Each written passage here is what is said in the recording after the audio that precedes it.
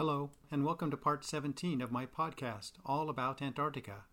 I'm Dr. Steve Emsley, and I'm a professor in the Department of Biology and Marine Biology at the University of North Carolina, Wilmington, where I've been teaching an undergraduate class titled Antarctic Ecology, Geology, History, and Policy.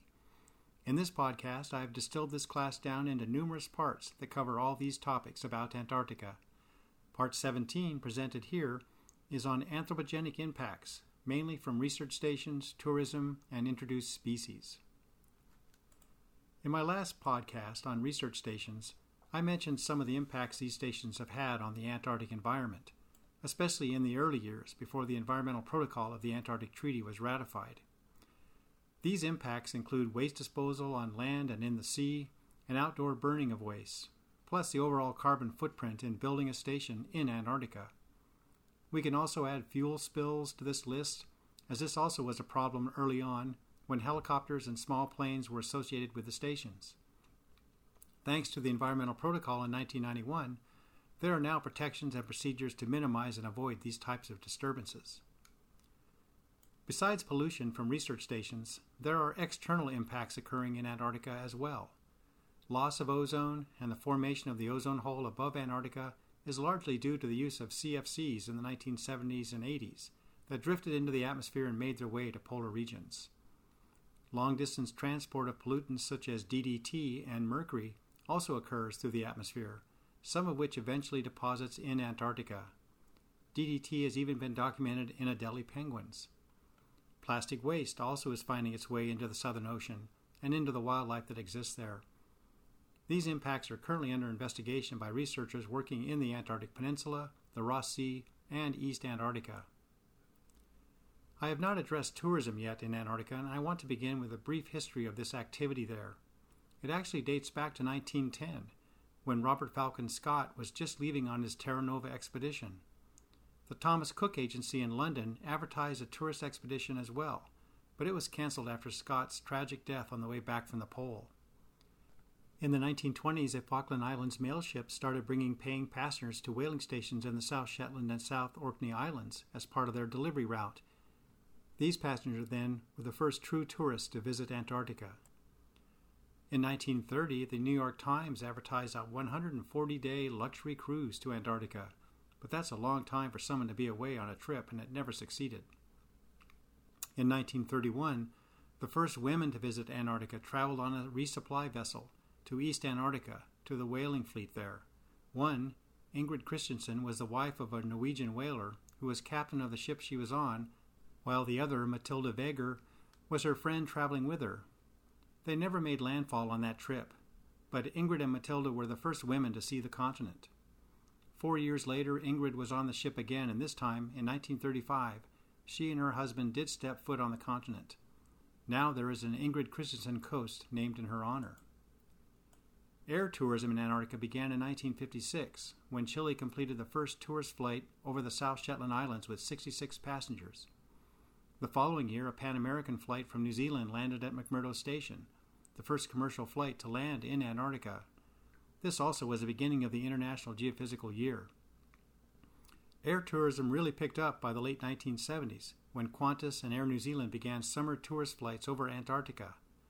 Up to 17 flights were made in 1978 to 1979, and in 1979 member nations of the Antarctic Treaty met and expressed concerns about this air tourism, as there was no air traffic control or search and rescue possible for these flights if anything went wrong.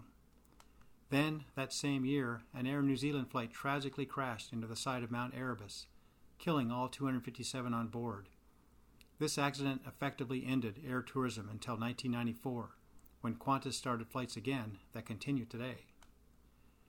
Ship-based tourism also has been increasing since the 1970s. The first company to do this in Antarctica was founded by Lars Erik Lindblad, using the vessel Lindblad Explorer, starting in 1969. Voyaging primarily to the South Shetland Islands and the Antarctic Peninsula, this ship made every effort to visit new places each year, but it went aground in 1972 and again in 1979, requiring passenger rescues by Chilean and Argentinian naval vessels. In 1989, an Argentinian resupply vessel in the peninsula, the Bahia Paraiso, with some tourists on board, hit rocks and sank near Palmer Station, Andros Island, spilling 170,000 gallons of oil and damaging the local marine environment. The Lindblad Explorer continued its operations in Antarctica into the 1990s. In 1990 to 91, there were 1,055 tourists that visited Antarctica. More companies and ships have begun similar operations, and in 1991, the International Association of Antarctic Tour Operators, or IAATO, was founded to, quote, advocate and promote the practice of safe and environmentally responsible private sector travel to the Antarctic, unquote. Over 100 tour companies agreed on protocols to protect Antarctica, to stay in line with Antarctic Treaty guidelines. They didn't want tourism to get a bad name there. They also agreed to share data on ship routes and stops, to avoid being in the same place at the same time, spoiling the visit for passengers. They limited their visits to specific sensitive areas, to prevent unnecessary disturbances to wildlife. In 2015, they banned the use of drones by passengers, and today these ships provide lectures on Antarctic ecology, geology, and history, plus ensure that passengers do not inadvertently introduce seeds or insects from their outdoor gear, including their hiking boots that they brought with them. All these measures have helped a great deal in minimizing the impact of tourism in Antarctica. In 2007, though, the Explorer, the ship I sailed and lectured on many times in the 1990s to 2000, hit an iceberg and sank near King George Island in the Antarctic Peninsula. No lives were lost and all passengers were rescued thanks to the nearby presence of other tour ships, but the potential for worse disasters remains. Still, ship-based tourism has increased exponentially since then, and the IAATO website keeps track of this.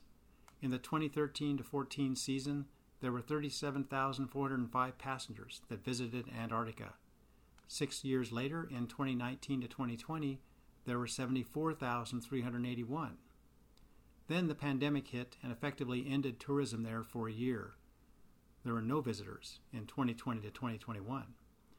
But now tourism is back and increasing again. In 2021 to 22, there were 23,527 passengers, of which over half were from the U.S. No data are available yet for 2022-23, but it will likely be much higher. Thanks to the efforts of IAATO, though, the impacts of this tourism have been minimal.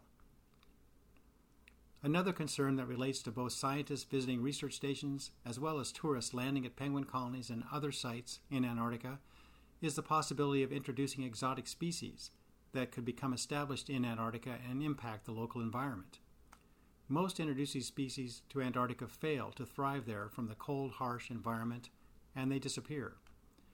A few species, though, have gained a foothold and can now be considered invasive, especially in the Antarctic Peninsula, where the climate is becoming increasingly milder with climate warming. One new species is bluegrass, or the common grass on most lawns and golf courses. It was probably carried unknowingly as seed stuck on the bottom of hiking boots or in outdoor clothing and other gear. It was first seen growing near the Polish station on King George Island, and has since been documented at 3 other stations in the western Antarctic Peninsula. So far, it has not been impacting the native species of grass, and hopefully the bluegrass will be contained and eliminated. 2 other vascular plants from South America, however, have invaded Deception Island, as well as 2 springtail species, and are being closely monitored by scientists there. Some exotic species arrive in Antarctica on their own through natural dispersal. One is a marine species, the king crab, which has been documented moving by the thousands across the ocean bottom from the tip of South America towards the Antarctic Peninsula. The rich benthic fauna on the continental shelf in the peninsula is under threat by this crab if it's able to colonize the shelf. The native species have no predators, and this crab could devastate that community. Part of the reason the king crab is only now invading the peninsula is thought to be related to warmer ocean temperatures that now allow this species to disperse farther south. Hopefully it will not make it onto the continental shelf. Thank you for listening to my podcast, All About Antarctica. I'm Dr. Steve Emsley of the University of North Carolina, Wilmington, and I hope you tune in for Part 18, Marine Fisheries and Illegal Fishing.